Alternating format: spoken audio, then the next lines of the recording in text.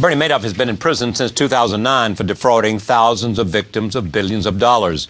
During that period, he's rarely spoken out. Now, in an interview with the New York Times, he claims that major banks and hedge funds were somehow complicit in this Ponzi scheme.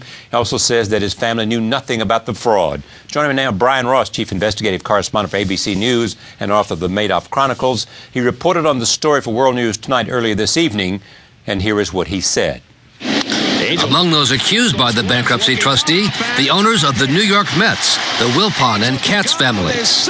Fred Wilpon and Madoff became close personal friends and had intertwined business interests.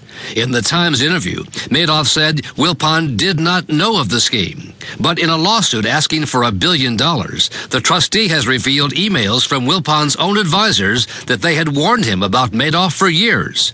Quote, notwithstanding our concerns, the Wilpon and Katz families continued to invest with Madoff securities, unquote, the advisor wrote. At Mets spring training today, Wilpon's son Jeff said the family denies the allegations.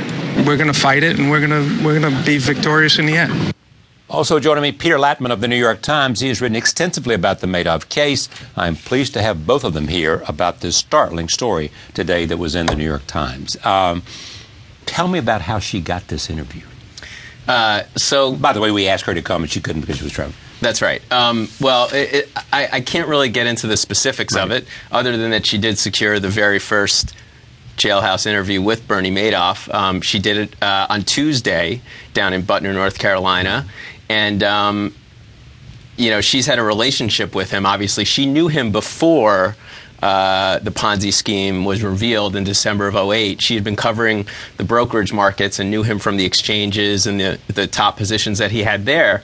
So she had a long-standing relationship with him, and as you saw in the article, there were emails that came out. She had some correspondence with Madoff. Before the interview, right. Before the interview, and that was part of the article, and some very interesting comments he made in his emails. But on Tuesday, she was down there and delivered the story in today's paper. What is he saying about banks and hedge funds in terms of might have been complicit and certainly should have known what he was doing? Right. Well, he didn't name any names specifically, and he said there was willful blindness, is that they should have known. Now, importantly, he says his family didn't know.